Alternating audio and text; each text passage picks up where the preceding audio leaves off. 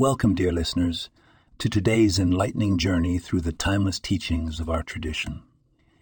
In this episode, we delve into the profound wisdom found in chapter 50, verse 21 of Genesis, where Joseph reassures his brothers with the words, "Do not be afraid."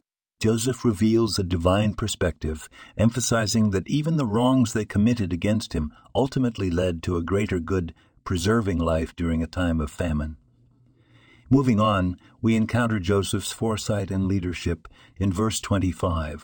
Here, Joseph makes the children of Israel swear an oath that they will carry a deeply significant message through the ages. He plants the seeds of redemption, ensuring that future generations will remember the promise of liberation, even as he is placed temporarily in the Nile, symbolizing the hope that never left the Jewish people. Finally, in the closing verse, we are told of Joseph's passing. His life, rich with trials and triumphs, ends, but his legacy endures, weaving the fabric of our people's history and destiny.